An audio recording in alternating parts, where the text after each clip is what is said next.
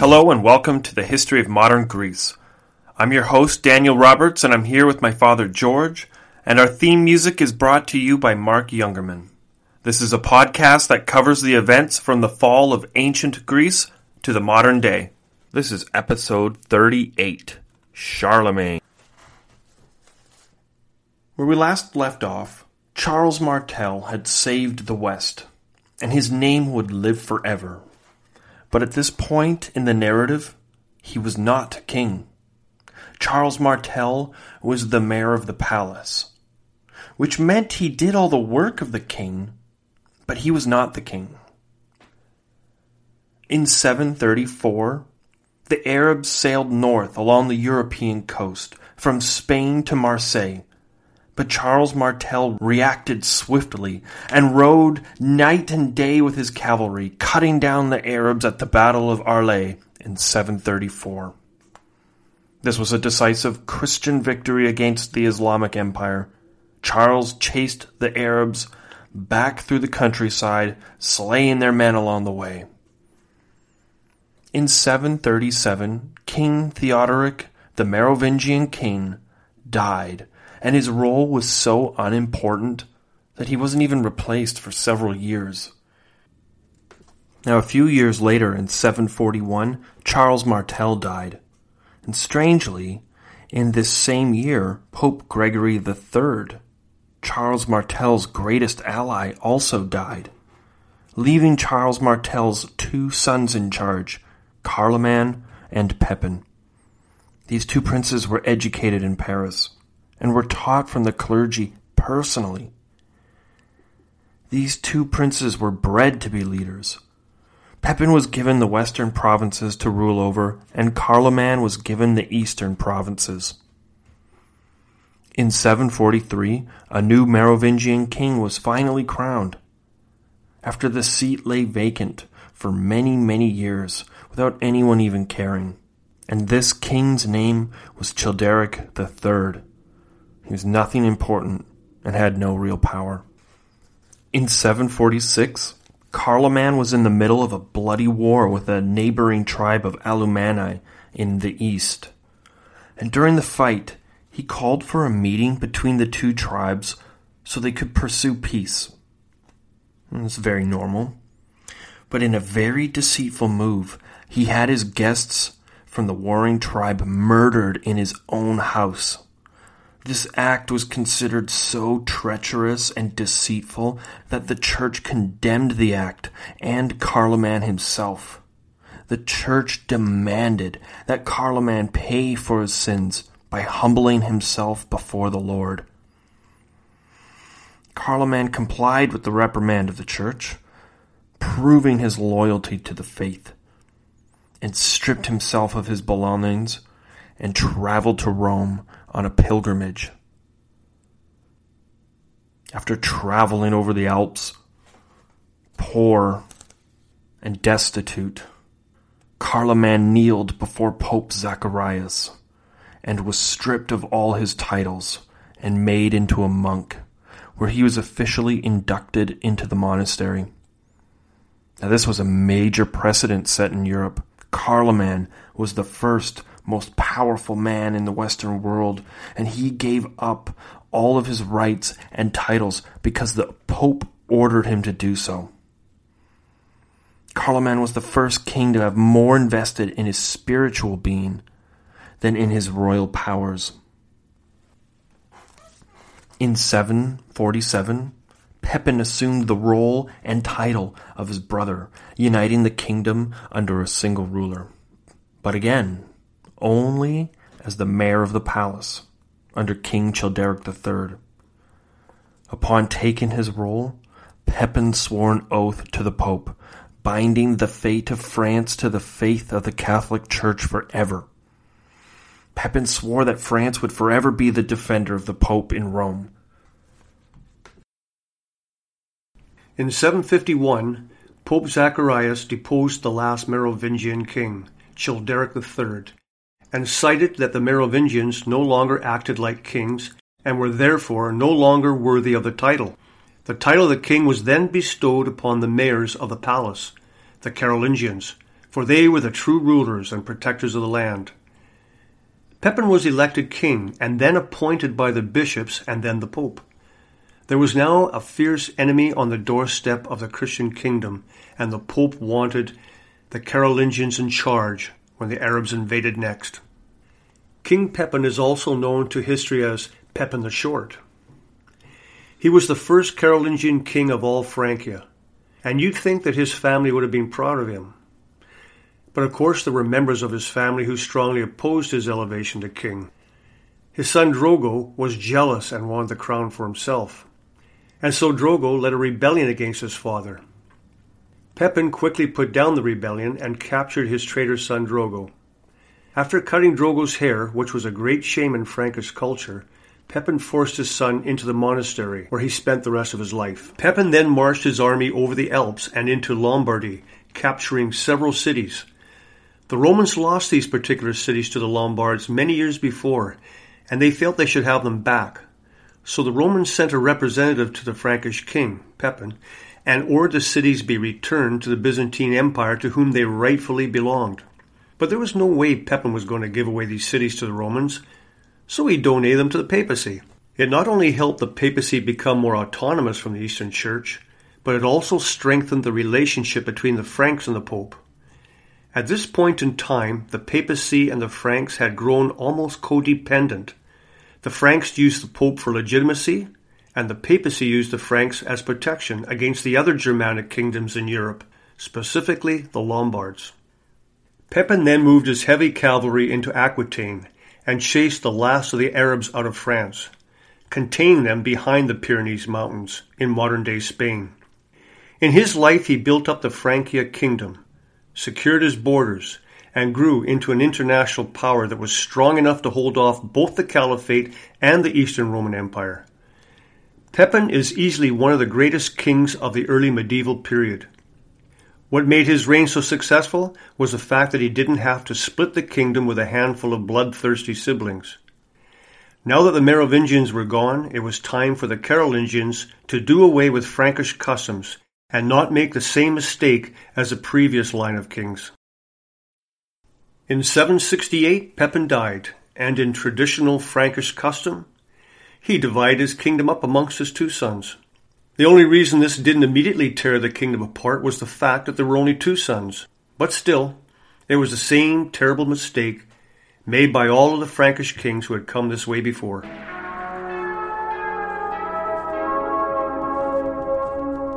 In 770, Charles, the eldest son of Pepin, reached out to his adversary, the Lombards, and made an alliance with their king.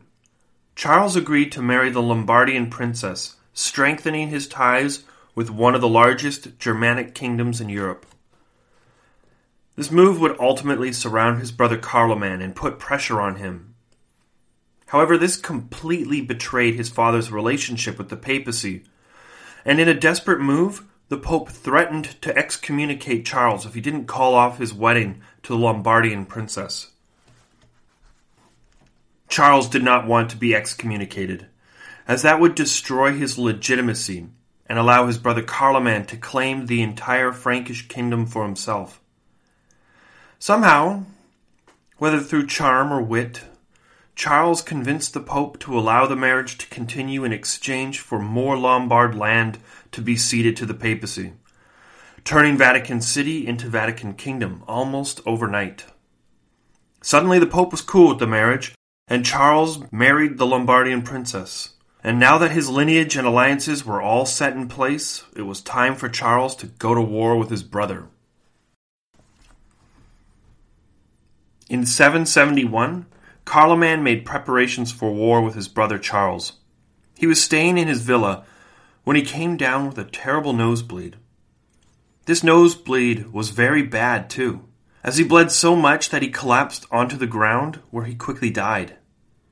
There was an immediate investigation into the cause of his death, and the conclusion was drawn. He died of a nosebleed. A very natural nosebleed. Definitely not suspicious at all. With Carloman now dead, Charles immediately inherited his kingdom and became the king of all of Francia. Charles was now in charge. Instead of the nobles rallying behind Carloman's sons, they praised Charles as their new king. Now Charles was only 29, and he had many years to focus his army outside of Francia. His first act as king was to go to war with every single tribe outside of his kingdom. His cavalry rode into villages and small cities, and he conquered by the sword. His army was unstoppable, and one by one, the smaller Germanic tribes were assimilated into his kingdom. And as he conquered, he forced all of them to convert to Catholicism and renounce their Arian faith. In 772, Charles invaded Saxony.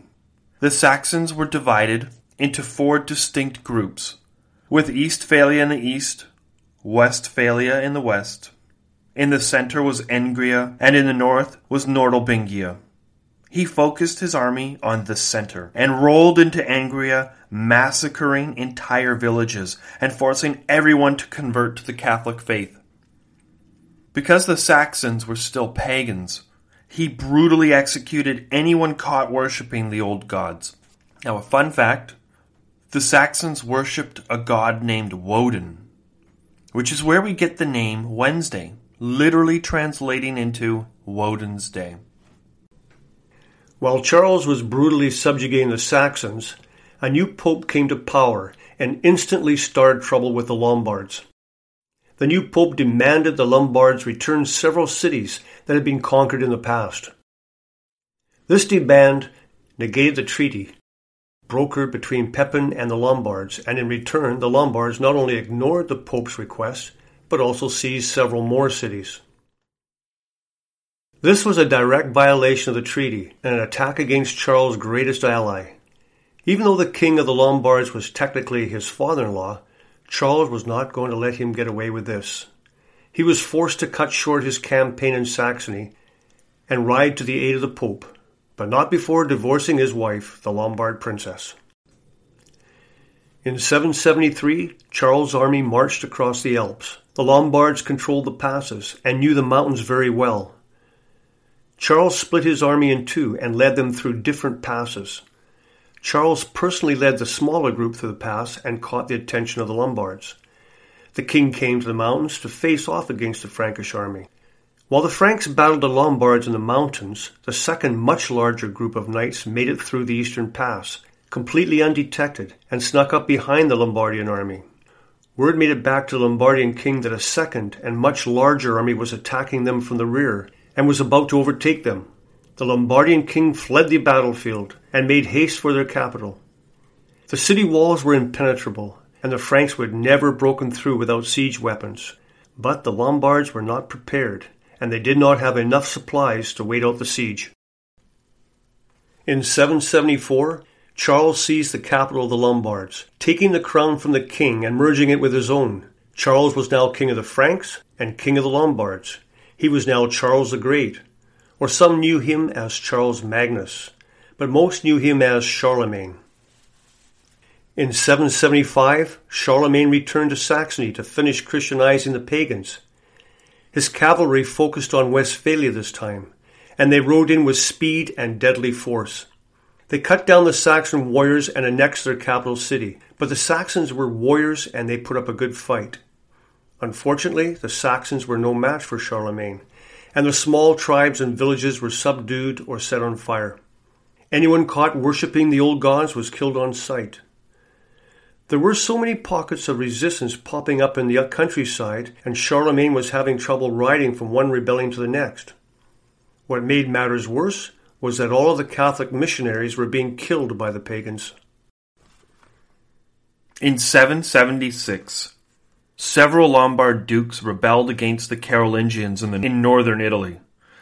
Charlemagne reacted instantly, as he was always traveling with cavalry, and he galloped across the Alps and into northern Italy, crushing the rebellions.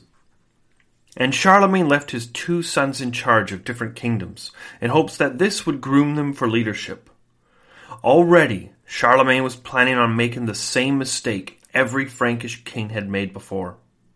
And with the winter coming in, it was now too cold to campaign in Saxony, so Charlemagne returned to his capital in Francia. In 777, Charlemagne met with his court to discuss what to do with the Saxons. It was time to come up with a plan. How were they going to absorb them into the Carolingian Empire? It was while they were discussing Saxony that several men came to visit Charlemagne's court and present him with many gifts. These men were from the Umayyad Caliphate in Spain. There were representatives from 4 different kingdoms: Barcelona, Girona, Huesca, and Zaragoza, all with a message for Charles. They informed Charles that the Umayyad Caliph had been overthrown in the east, and a new Abbasid Caliphate had taken over. The surviving Umayyad family fled to Spain, where they established their new emirate, and the messengers told Charlemagne that the Umayyads were not welcome there, and the original kingdom set up by the first Arab conquerors wanted the Umayyads gone.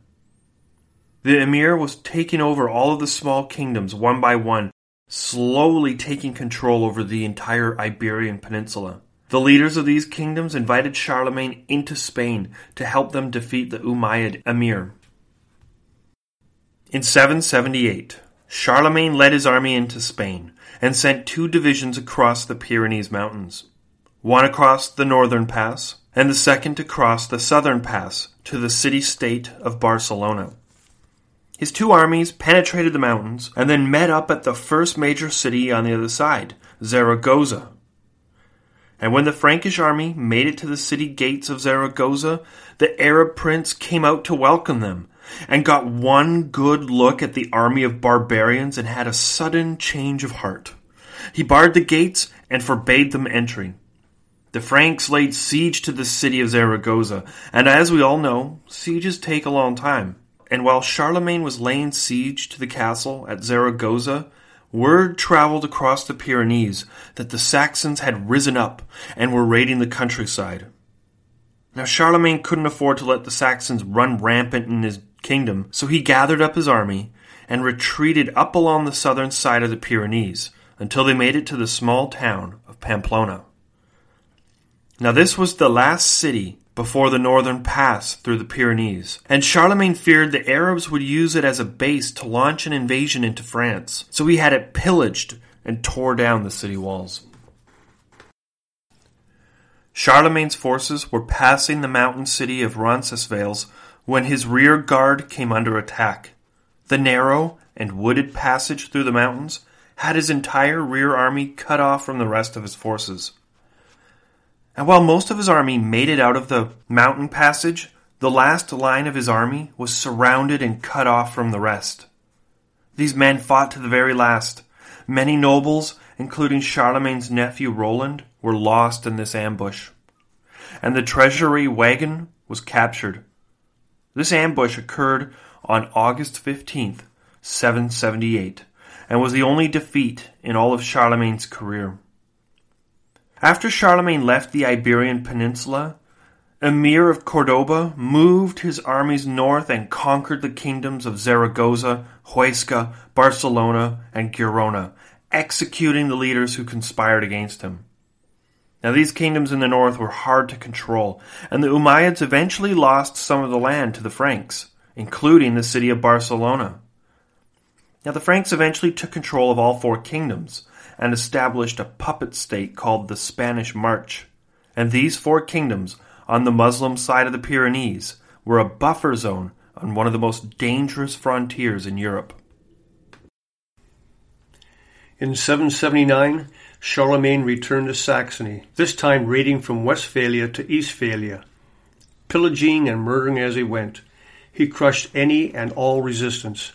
The people who survived the initial bloody fight were round up and given a choice: convert to Christianity or lose their heads. Every winter the Franks left Saxony, and every winter the Saxons rose up in open revolt, usually by killing all the Catholic priests.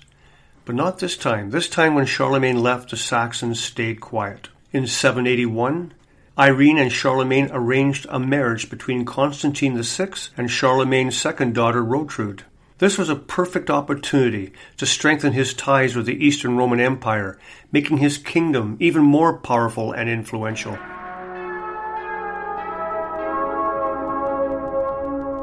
In 782, a new Saxon warlord seized power.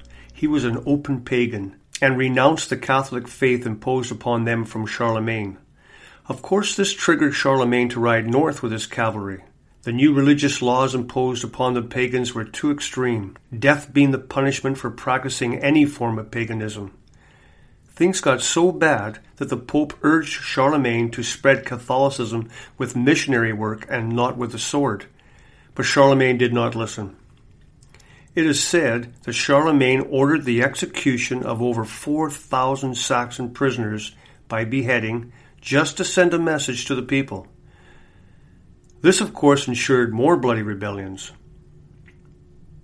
In 785, the Saxon rebel leaders surrendered to Charlemagne. He converted to Christianity and eventually became a Saxon noble under Charlemagne. The Saxons had officially been assimilated into the Carolingian Empire. There were a few small revolts here and there that lasted into the beginning of the 9th century, but they were minor and quickly subdued. The Saxon campaigns were the longest lasting in all of Charlemagne's reign. In 787, Irene, the empress in Constantinople, ended the marriage to young Rotrud, and this angered Charlemagne. As retaliation for the open humiliation, he personally led a campaign into southern Italy and annexed several cities from the Byzantines. This marriage could have possibly united the Eastern and Western Roman empires.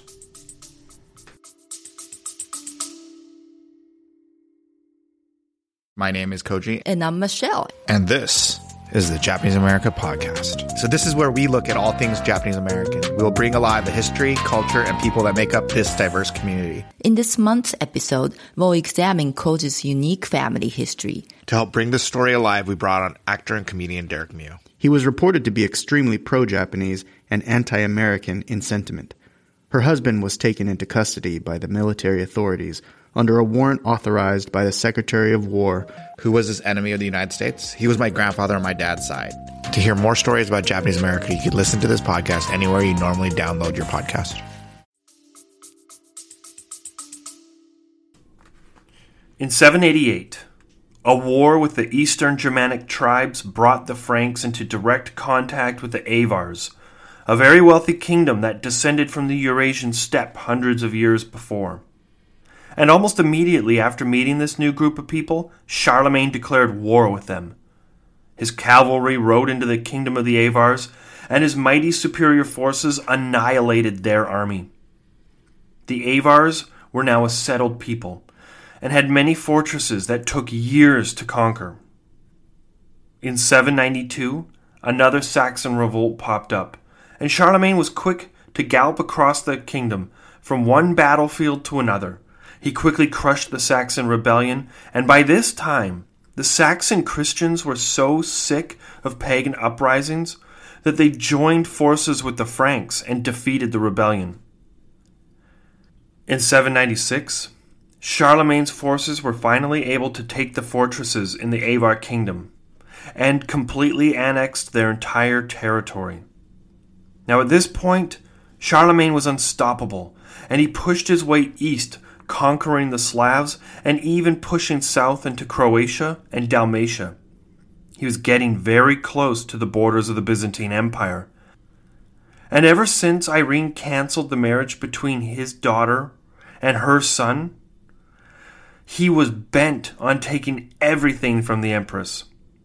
Unfortunately for Charlemagne, the campaigns into Croatia were not successful, and he was unable to take that kingdom. In 799, the Pope came to Charlemagne for help. It turns out the Roman citizens had risen up and forced Pope Leo III out of the Vatican. The mob dragged the Pope and tried to burn his eyes out and use hot pincers to tear his tongue out by its roots. Luckily for Pope Leo, he was able to escape the mob and fled to Charlemagne, where he pleaded for help. And Charlemagne agreed to help the Pope take his rightful place in the Vatican City, so long as the Pope swore an oath of innocence to him. So Charlemagne marched his army south and used his heavy cavalry to force Leo back into office. The Frankish knights rode through the Papal States and slaughtered everyone who rose up against the Pope. Charlemagne and his army spent the winter in Rome, fortifying the Papal States with Frankish knights. In 800, on Christmas Day, Charlemagne attended Mass and knelt at the altar to pray. While Charlemagne was kneeling, Pope Leo III placed the imperial crown upon his head, crowning Charles as Roman Emperor in the West. This was the first time there had been an emperor in the West since the fall of the empire in 476, over 300 years before. This act was a direct challenge to the Eastern Roman Emperor's claim to the imperial throne. Because he was crowned emperor in the West and not of the West, it implied that he was the emperor of the Eastern Roman Empire as well. This also set a second and more destructive precedent. The Pope had the authority to crown the emperor. And if he could crown an emperor, then surely he could uncrown one. To this day, scholars dispute whether or not Charlemagne wanted to be crowned this way. That if Charles had known about the crowning beforehand, he would have refused. Others think they were in collaboration together since the start. The fact that there was a jewel-encrusted crown sitting by the altar suggests Charlemagne knew all along that he was going to be crowned emperor and donned the purple. Charlemagne was a fighter. His entire reign was fought fighting on some frontier of his kingdom. It is said that his royal court was on horseback. He didn't need to be in the capital to meet with foreign dignitaries, as he was always in royal session. But Charlemagne's rule wasn't all bloodshed. Even though that was a large part of it, he wanted to bring education to his empire. He wanted to build something bigger than himself that could rival the Roman Empire in the East. To quote Dr. Ryan M. Reeves, the Carolinian Renaissance was a real thing. Charlemagne wanted scholars to come to Aachen, his capital, so that his kingdom could flourish. They studied the Bible, but also codified laws and established real legal precedents that established the Carolinian law to something comparable to the laws created by the Roman Empire. If there is one thing a society needs to flourish, it is rule and law. This is directly observable by looking at the cursive scripts that came from this period. If you look at all of the Roman cursive texts written by the Franks up till this point, they are damn near impossible to read. But as soon as you get to the scripts written in Charlemagne's time, suddenly there is a font that is readable and presentable. It looks like a font that might be created by a typewriter or a computer.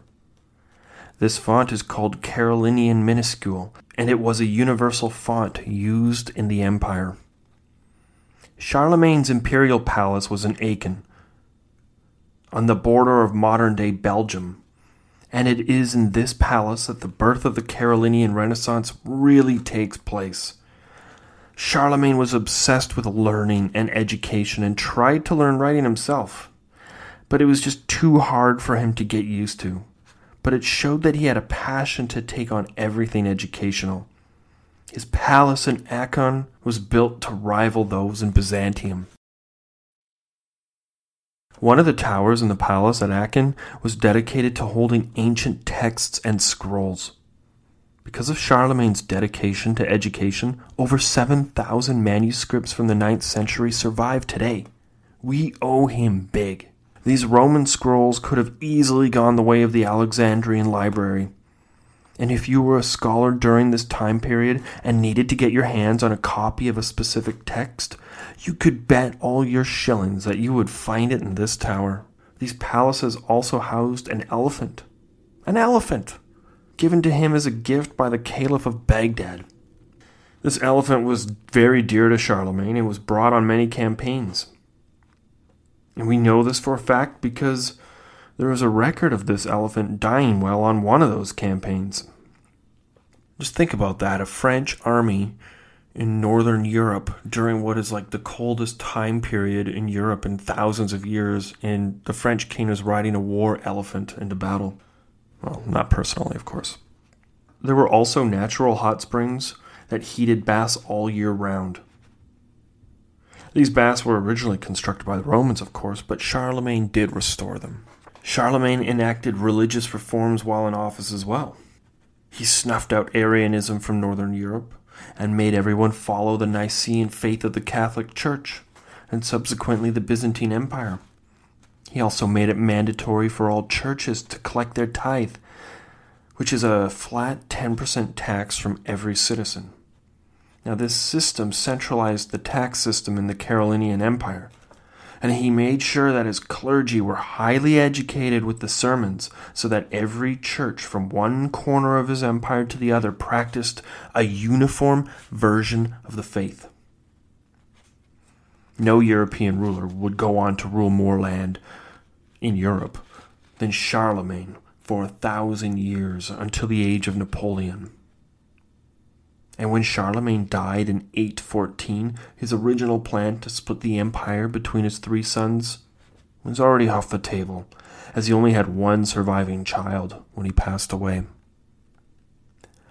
Young Louis became the sole emperor of the Carolingian Empire. Louis would eventually divide the empire up among his sons, and not all by his own choosing. His sons started a civil war amongst themselves when Louis remarried and had a new kid. It ended up with the complete breakup of the Carolingian Empire. One son went to rule over France, the other ruled over Germany, and one brother ruled over Burgundy, a border country between France and Germany which no longer exists. And Aquitaine was never fully settled and remained a separate kingdom from France until 860.